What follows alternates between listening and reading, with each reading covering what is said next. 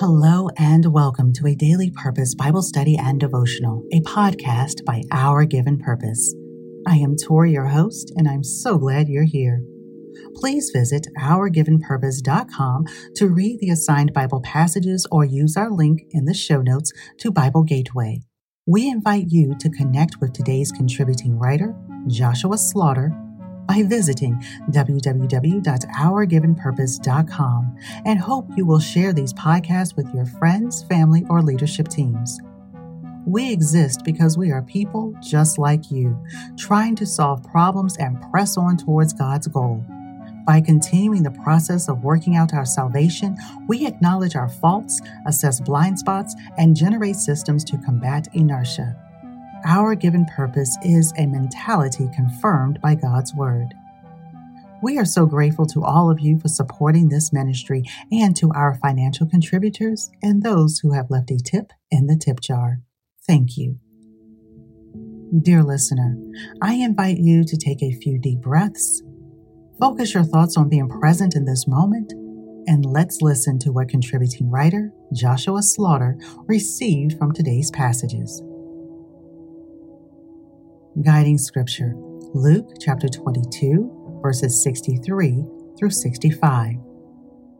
The men who were guarding Jesus began mocking and beating him.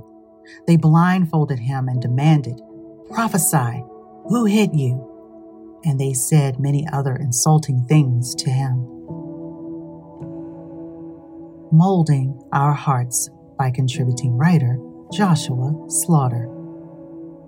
Let's linger on these verses. Jesus is a man of limitless power. He certainly knew who hit him, but he said nothing. He wasn't going to shy away from the plan God had for him. The pain of being separated from God the Father was more unbearable than the physical pain he endured. In order to save humanity and glorify God, Jesus became the sacrificial lamb. Many of us would waver at the mass amount of trauma Jesus was going through, and yet he still went forward. What can we take away from this? Jesus went through it all to give us our best life, but do we use it wisely? Not always. We're going to make mistakes. God expects it from us. After all, we're human. The enemy is often the one who resides between our two ears.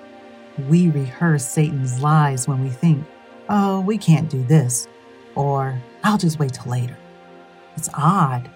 We have God on our side, yet we rely on our intellect and power to achieve goals. Our God is infinite, omnipresent. He sees all whether we want him to or not. We can do many things to paint ourselves in a better light to others, but it doesn't matter when our hearts are evil.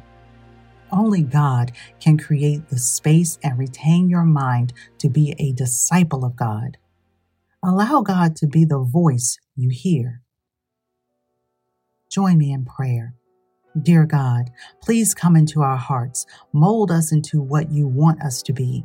Please help us do things that will be helpful as you look at our daily lives.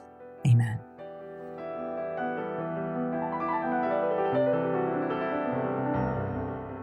Molding Our Hearts by contributing writer Joshua Slaughter.